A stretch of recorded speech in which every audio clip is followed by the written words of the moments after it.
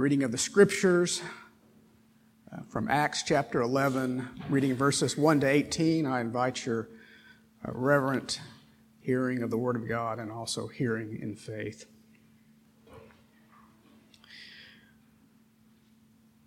Now the apostles and the brothers who were throughout Judea heard that the Gentiles also had received the Word of God.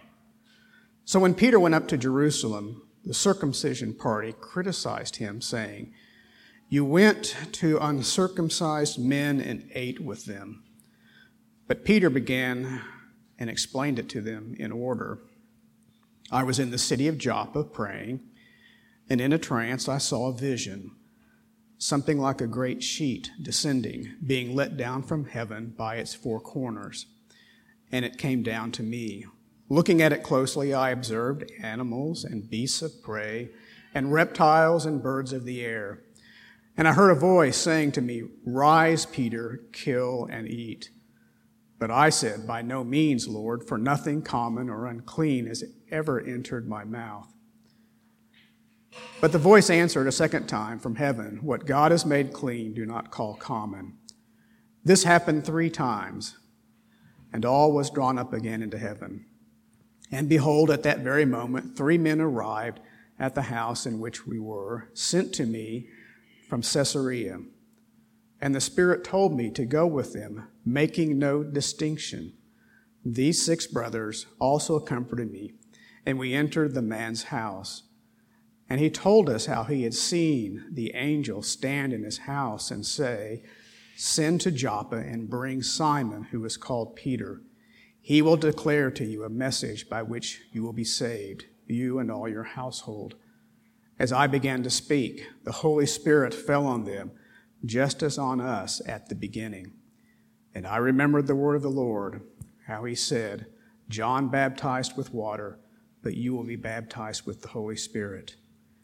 If then God gave the same gift to them as he gave to us when we believed in the Lord Jesus Christ, who was I that I could stand in God's way?" When they heard these things, they fell silent, and they glorified God, saying, "Then to the Gentiles also God has granted repentance that leads to life." The word of the Lord. Thanks be to God.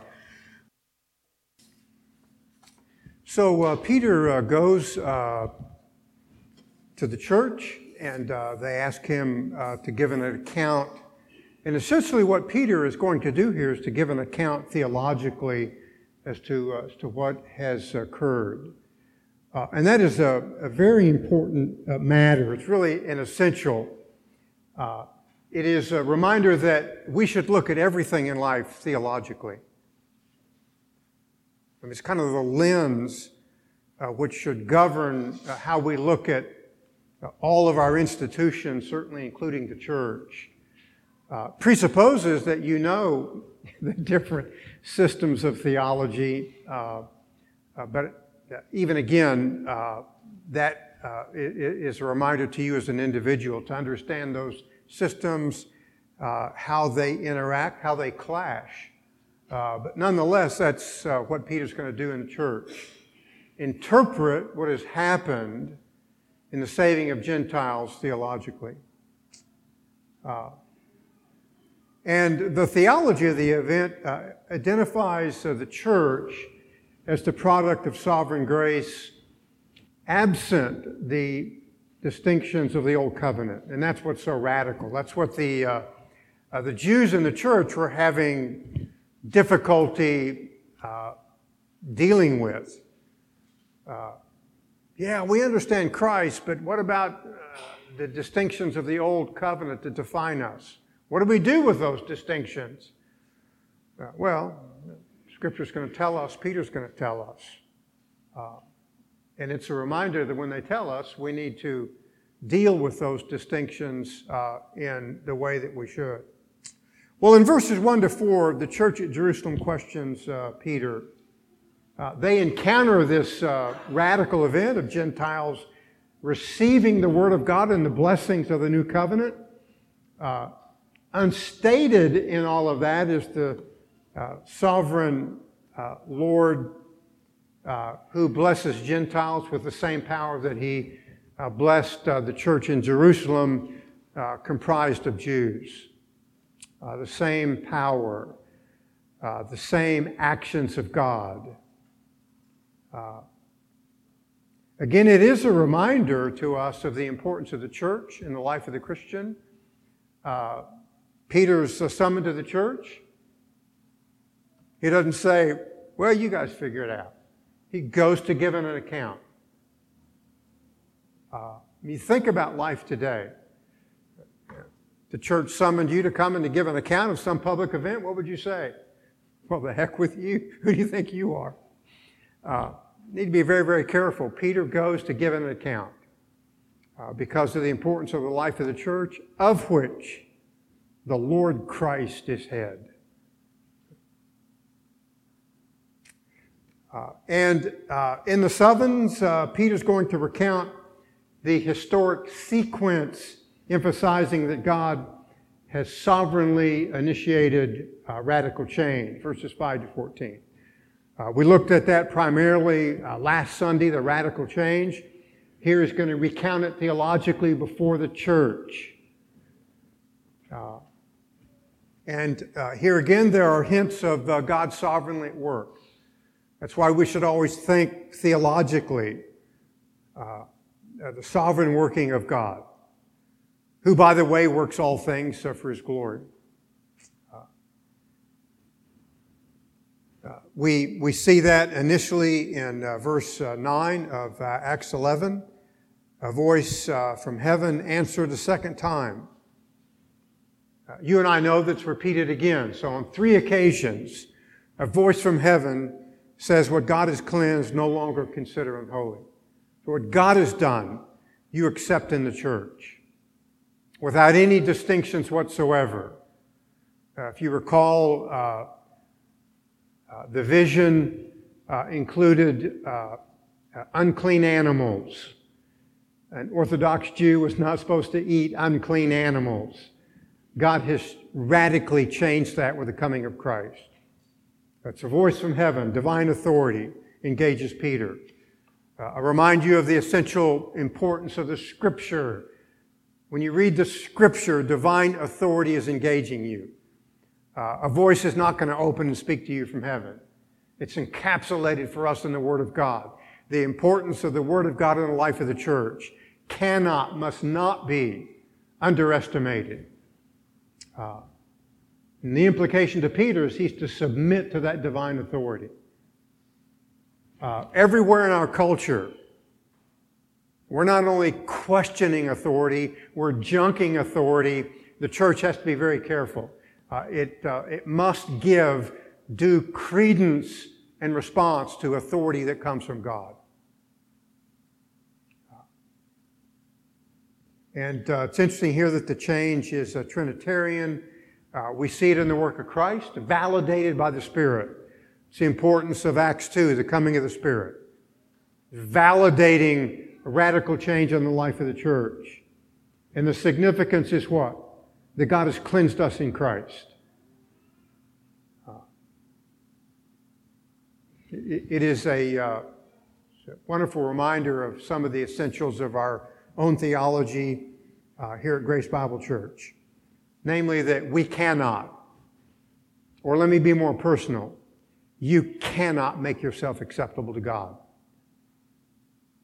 Now that's the theology of almost every religion. It's even a theology that's come into the church. But I'm just simply reminding you cannot make yourself acceptable to God. Only the merits of Christ can and do. It is a very important theology. Only by the merits of Christ are you acceptable to God. There is no other ground for which God to accept you. And by the way, it's not Christ plus something.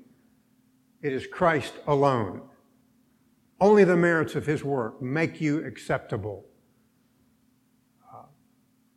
And some of you are probably saying, well, most churches believe that. No, they do not. We'll talk about that momentarily, but what is very, very popular today is Christ plus something. And that's exactly what's occurring in this miniature church council as they're examining Peter. What about the circumcision? What about all the rites and distinctions that we went through? Peter's just told them what God has cleansed. Accept. Furthermore, he has overturned the entire ceremonial law by Christ. You and I know, because of the biblical theology of the Old Testament, that Christ was proclaimed in the Old Testament in shadowy forms of the ceremonial law. But it all pointed to Christ. Now that he's come, it goes away. Let's look at some some New Testament references here, reminding us that the ceremonial law goes away with the coming of Christ and what he has done, and namely that God sovereignly provides provision in Christ to cleanse us. Hebrews 1:3, when he had made purification for our sins, he sat down at the right hand of the Majesty on high. Because he finished the work. He made purification. He is our high priest. Now, I would tell you that no other priest can make purification for sin. No other. All are excluded but him. Because none have the qualifications. And all must recede in his presence and give due deference to him and to him alone. Remember what I said earlier. Only the merits of Christ, who is our high priest. Hebrews chapter 9, verse 14. How much more will the blood of Christ, who through the eternal Spirit offered himself without blemish to God, cleanse your conscience from dead works? Only he can cleanse your conscience from dead works. Because only he is without blemish before God, who renders a sacrifice of infinite value. Reminder of the fact that what we have in the sovereign cleansing of God is related entirely and solely to the work of the sacrifice offered one time for all time. Never to be repeated. I would commend to you the reality that it is radically unrepeatable, even though some churches do it every Sunday. How can you repeat perfection? Well, you really ought not, but of course, you and I know that many do. This is contained everywhere in the book of the Acts. Acts chapter 15:9. He made no distinction between us and them, cleansing their hearts by faith. Cleansing their hearts by faith. All over the world, people desperate for clean hearts. They try religion, they try substance abuse, they try works, they try pilgrimages. That's enough. Only God cleanses hearts by Jesus Christ through faith.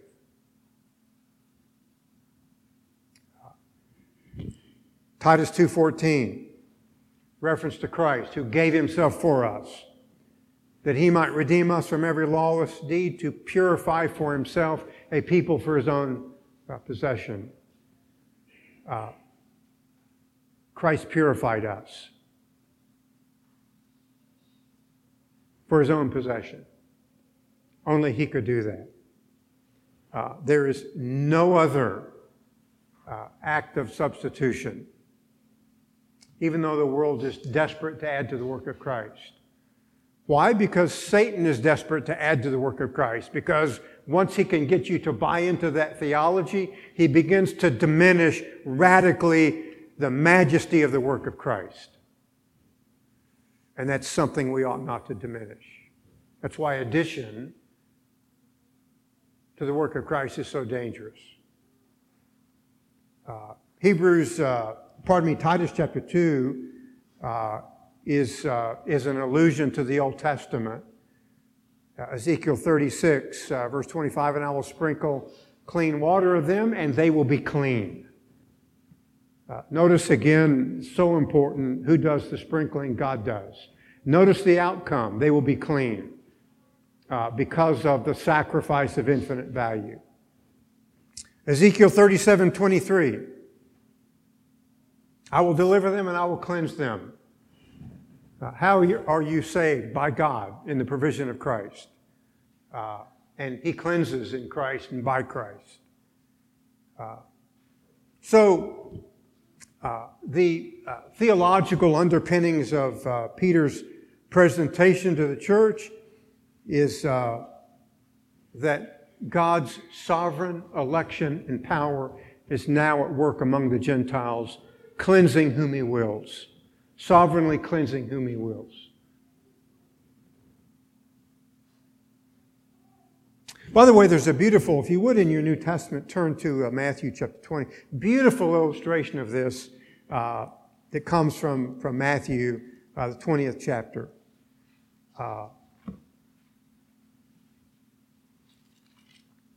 The context is a parable on the kingdom of heaven. If you look at first verse. A landowner goes out to hire some laborers to work in his vineyard. And he hires them, and they come to terms on the wage they're going to be paid. If my memory of this parable is correct, that occurs 3 more times. He goes out after several hours and hires another group, and then another group, and then another group.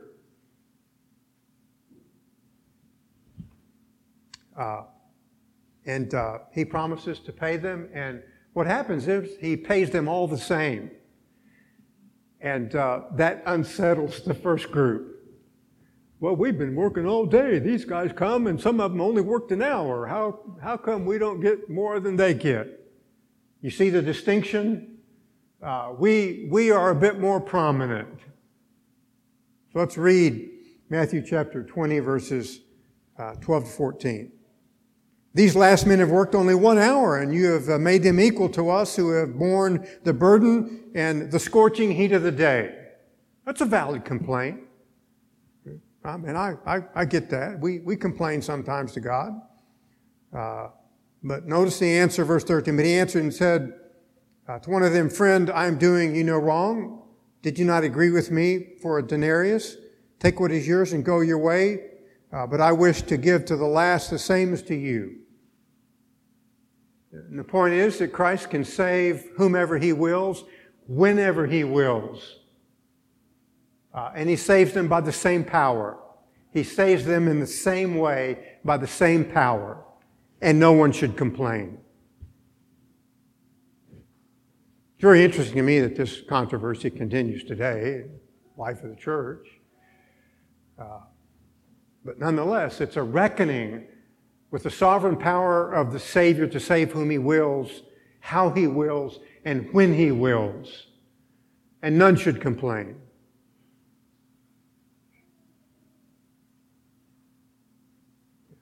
How can you save my enemy? Again, it's a sovereign power of the majesty of God.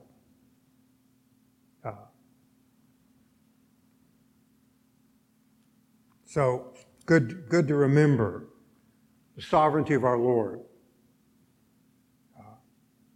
Verses 15 to 18, Peter interprets again the event theologically as an act of sovereign grace. In the previous context, it's God who sovereignly initiates the radical change. And here, it's an act of sovereign grace. And the Holy Spirit falls on the household of Cornelius. The comparative here in the text is very important. If you look at Acts 11, verse 15, as I began to speak, the Holy Spirit fell upon them. Notice the comparative phrase, just as He did upon us at the beginning. In other words, the same way. The same way He fell upon us in Acts 2, He fell upon the household of Cornelius. The same God, sovereignly falling upon those whom He wills. Again, a reference to Acts 2, verses 1 to 4. It is one thing to suggest, as I have, that this is a Gentile Pentecost. But it's more than this. It's more proper to say that the two events are the same. Same God, same outcome, same effect. No distinction in terms of whether Jew or Gentile. None whatsoever. Again, the application to us is profound. We need to get rid of distinctions. And of course, I trust here in our church we do. Because there are none. The saving power of God. There's no qualitative or quantitative distinction. Now, it's also a radical event of historic eschatological fulfillment, because prophet Isaiah, for example, foretells the coming of the Spirit. Isaiah 32:15, the Spirit will be poured out upon high. It's what occurred in chapter 2. It's now what has just occurred in 11. The Spirit of God has been poured out by the sovereign power of God, saving whom He wills. Reminded to us that the end times have begun and that God is gathering His end time people. And the ancient distinctions in the old covenant between Jew and Gentile are now erased. They're gone. I grant you it begins temporarily, in Jerusalem and with Jews, but qualitatively, the Jerusalem and the Gentile Pentecost are the same. The same Spirit saving by the same power of God. And the Spirit is the distinction. Notice Acts 11:16. And I remembered, Peter said, the word of the Lord. How we used to say, John baptized with water, but you shall be baptized with the Holy Spirit. And so that this now applies to Gentiles coming to faith. God cleansing them sovereignly. We have to have a little bit of deference, I suspect, what this meant to them. It's so radical, so new to the Jewish Christians. Throughout their ancient history, there had always been that distinction. I remind you of the temple. There was a gate in the temple which a Gentile could not pass, but on the pain of death. Also remind you that God ripped the temple between the holy place and the Holy of Holies, symbolizing access to all who believe upon Christ. But we sometimes, I understand, we sometimes struggle with dealing with radical change. But God is implementing it by His sovereign power and sovereignly cleansing. Think momentarily of your own heart. It was cleansed by God's sovereign power. Be very careful about adding to that, or you'll confuse your understanding of the majesty of the grace of God in Jesus Christ and the entirety of His provision. Well, let me give you another application. Very important for the church.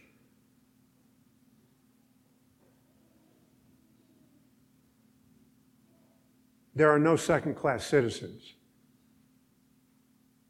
It's what's going to bubble up in the book of Acts until they finally have a council in chapter 15. And again, they're still struggling with this. But there are no second-class citizens. I suspect some of them were saying, well, okay, He saved them by His power, but I'm first in the class. I sit in the first-class section. They sit in the second-class section. No, God's radically changing. There are no class sections whatsoever. That's the point of God ripping the curtain that separated the holy from the Holy of Holies, symbolizing equal access, equality of access.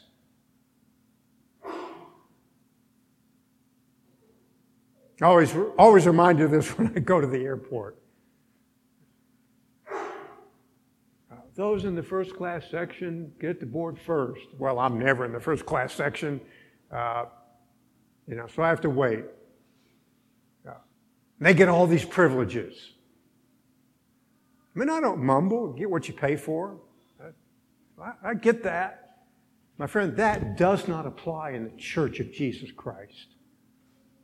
God cleanses hearts, and all have equal access Totally, entirely, completely based upon the cleansing power of a sovereign God.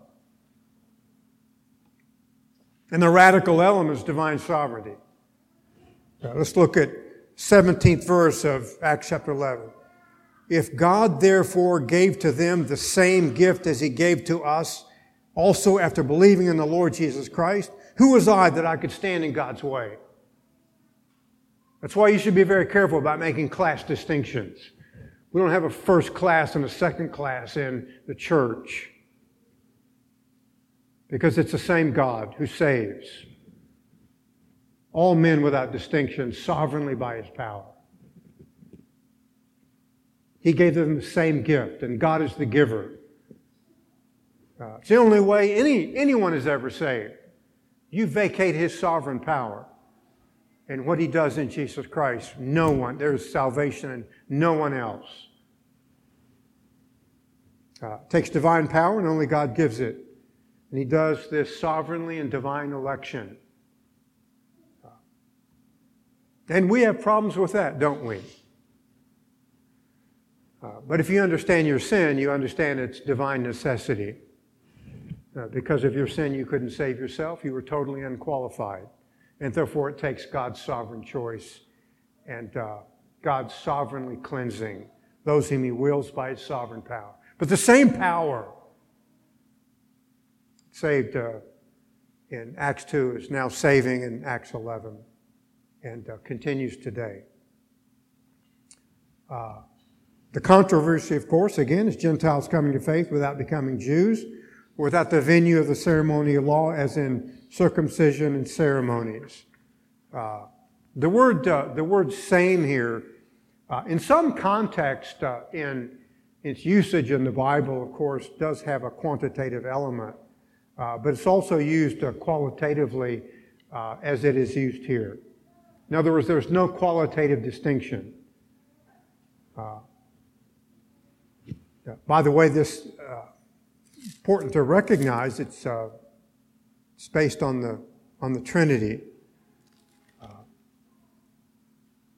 Philippians 2:6, although He, Christ, existed in the form of God, did not regard equality with God a thing to be grasped, but He was equal with God. It's the word used here, the same. He was the same as God. How could He be the same as God? Because He was God. So it's a Trinitarian event, solely, entirely the same. So the saving of Jews and Gentiles done by the same God, entirely by His power, based upon the fact that the Son of God has the exact same substance as God the Father, God the Spirit. Absolutely no distinction whatsoever. So that our salvation and the way that we are saved is based upon the Trinity and the equality with Father, Son, and Holy Spirit.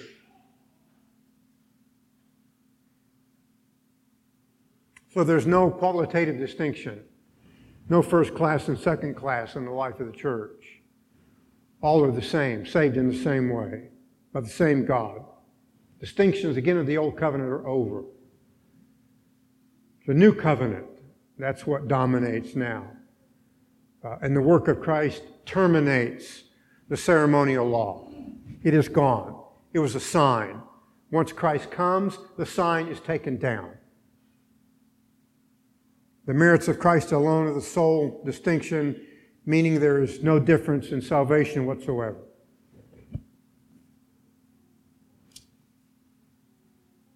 And yet we do this all the time in the church. I mean, let's remind ourselves, Ephesians chapter 1, verse 3. The Apostle Paul is writing to predominantly a Gentile church. So what he says to them, blessed be the God and Father of our Lord Jesus Christ, who has blessed us with every spiritual blessing in the heavenly places in Christ. Every spiritual blessing. Every Christian has the same spiritual blessings. So it's a wonderful reminder of the majesty of being cleansed by Christ and becoming a son by His power and that every spiritual blessing accrues to you. None are withheld.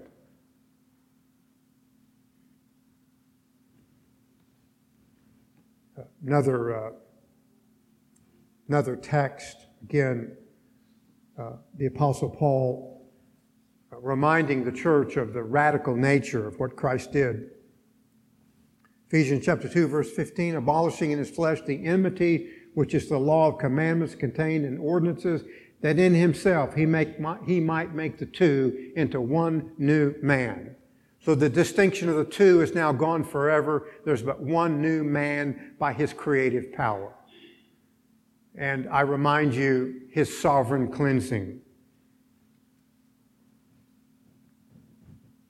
Outcome of this, the Apostle Paul tells us in Ephesians 2:22, in whom you also are being built together into a dwelling of God in the Spirit. The two becoming one divine building of God in the Spirit. No qualitative distinction whatsoever. You know, by the way, there's incredible psychology to that for the Christian. I mean, think about the love of God to you. The world always makes distinctions. It will continue to make distinctions, but not before God. Great reminder of theology informing our psychology. Be very careful of disparaging yourself. How God made you. What He made you for. Because even though you don't intend to, you're disparaging the theology that cleansed you. I mean, Christians should be totally liberated from the majesty, and that our psychology should be informed by this theology and the majesty of God.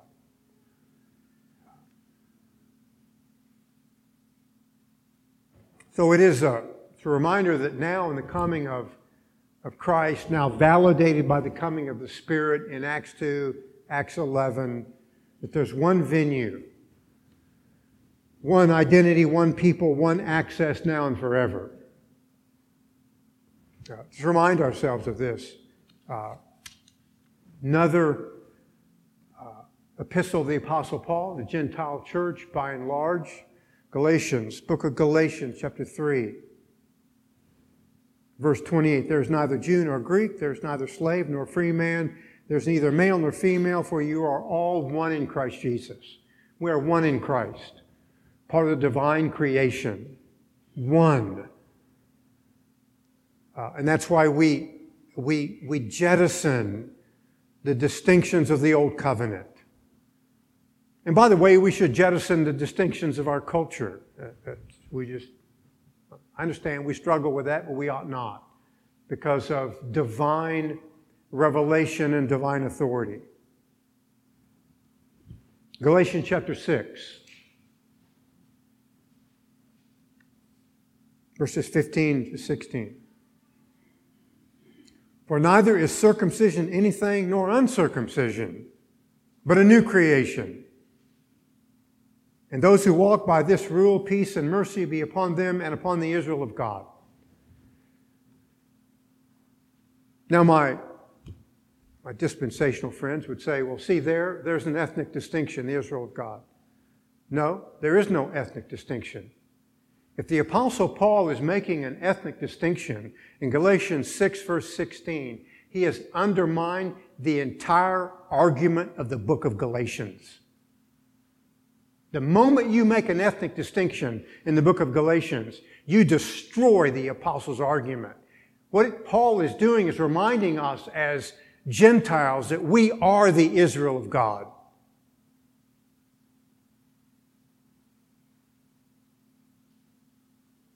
But my dispensational friends are making ethnic distinctions.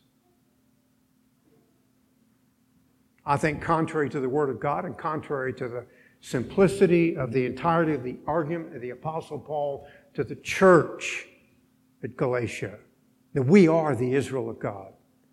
Again, the psychology of that is profound.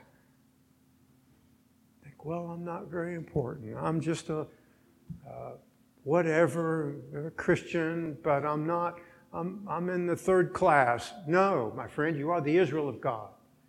You are part of the divine construction of the end-time temple.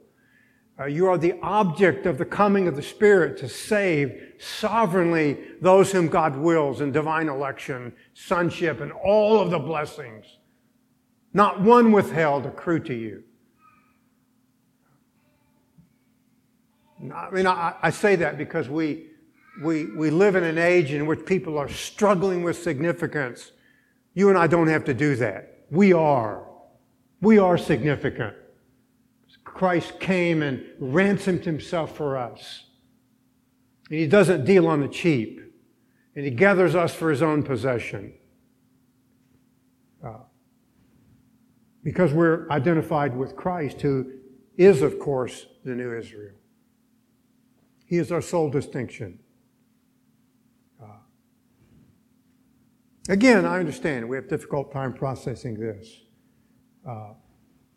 If you think theologically, my dispensational friends would contend that at some point God is going to quit dealing with Gentiles.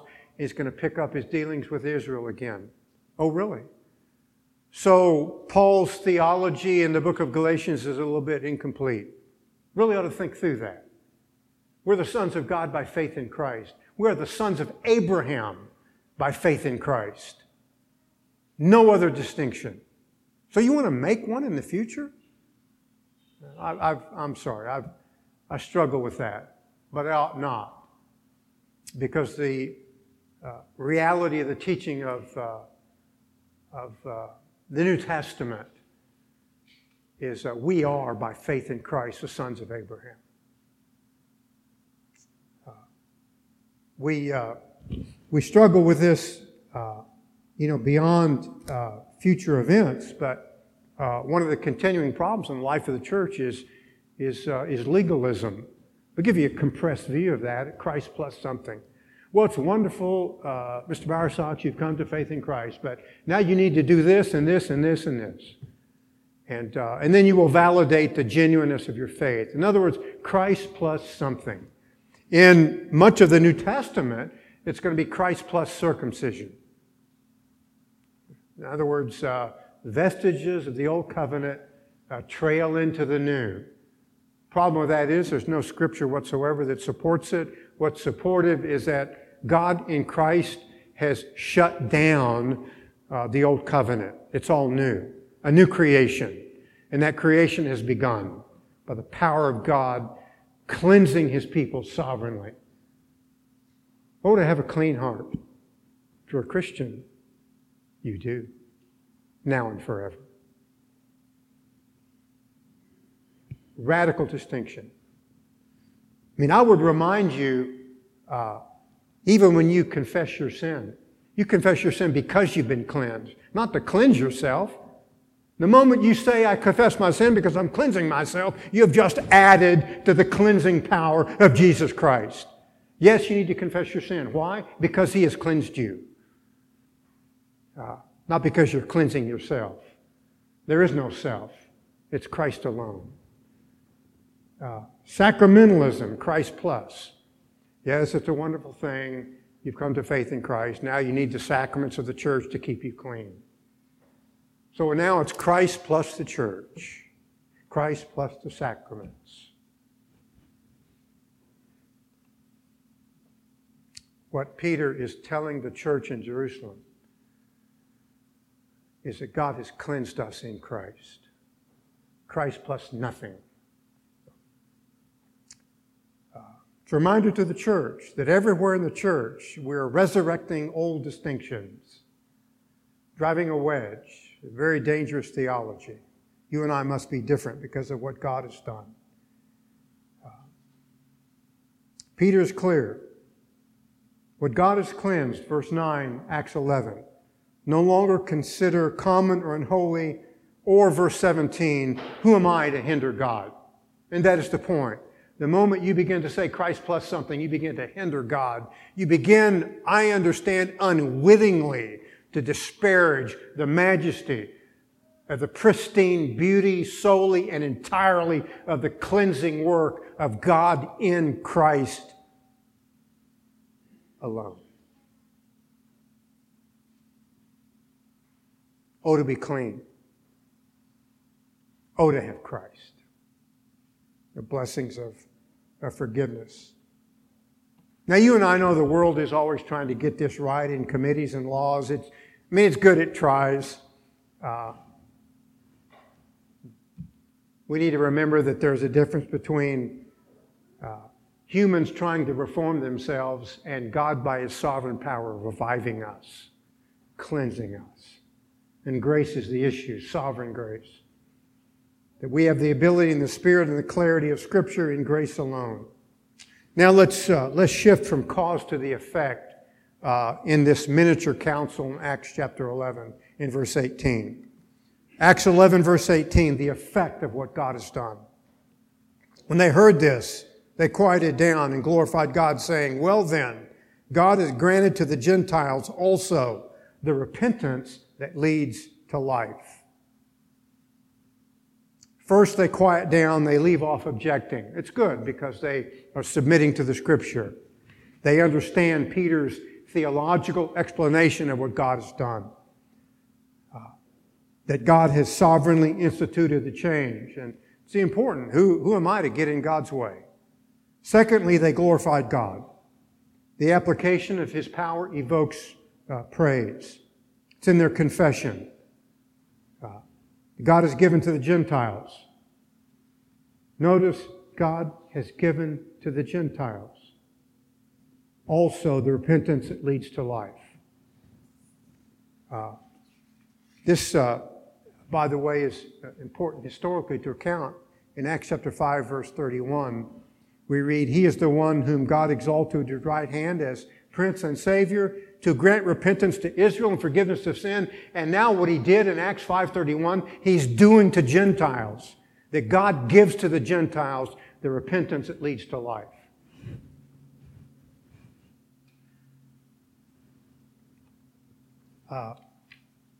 The gift here is repentance. It speaks to radical change, and God gives it. By the way, it's worthwhile to remind ourselves that the gospel contains a summons and a duty for us to repent. For example, Acts 26:20 kept declaring both to those of Damascus first and also Jerusalem and even throughout all the regions of Judea, even to the Gentiles, that they should repent and turn to God, performing deeds appropriate to repentance. It's a duty of all men to repent. But the gospel is that God gives it. Powerful summons to believe upon Christ because of what He gives. But by the way, you and I know theologically, I cannot spend any time here, that even the faith, which is a means to apprehend the majesty of what Christ has done for us, is a gift of God. It's not that God does His part and then we exercise faith and repentance. That's our part, and the two come together. No, that's not what this text is saying. What this text is saying is that God does His part in cleansing power in Jesus Christ, and then He gives to us faith and repentance by His sovereign grace. The very means, if you're a Christian, the very means that you use to apprehend Christ in faith and repentance, He sovereignly gave to you. And that's why we praise Him. That's why we come together as a church every Sunday. It's the majesty of God's grace. We have a duty, and He provides the power to meet the demands of the duty by His gift. The gift of faith, the gift of repentance. And this is what causes the church in Peter, Acts 11, to glorify God. By the way, no distinction in the gift is there. What He gave to Israel in Acts 5, He has now given to Gentiles. So who am I to lay a charge to someone whom God has saved by His sovereign grace? In the same way that He saved me, He gave me new life. He gave me faith. He gave me repentance. Everything that I needed, He provided in Christ. Compelling reason to sue for peace and flee to the Savior. And then you learn the theology. Even He caused that in your heart. All of grace, all of grace. He gives the means. And this theology of the giver should capture our hearts in praise and worship. So let's remember the theology. God's sovereignty determines our identity as His end-time people. There is no other distinction, geographic or ethnic. There is no first-class section in the church. There are simply those who are the product of the beauty and the majesty of the saving power of God in Jesus Christ, for whom God gives the gift of faith and repentance.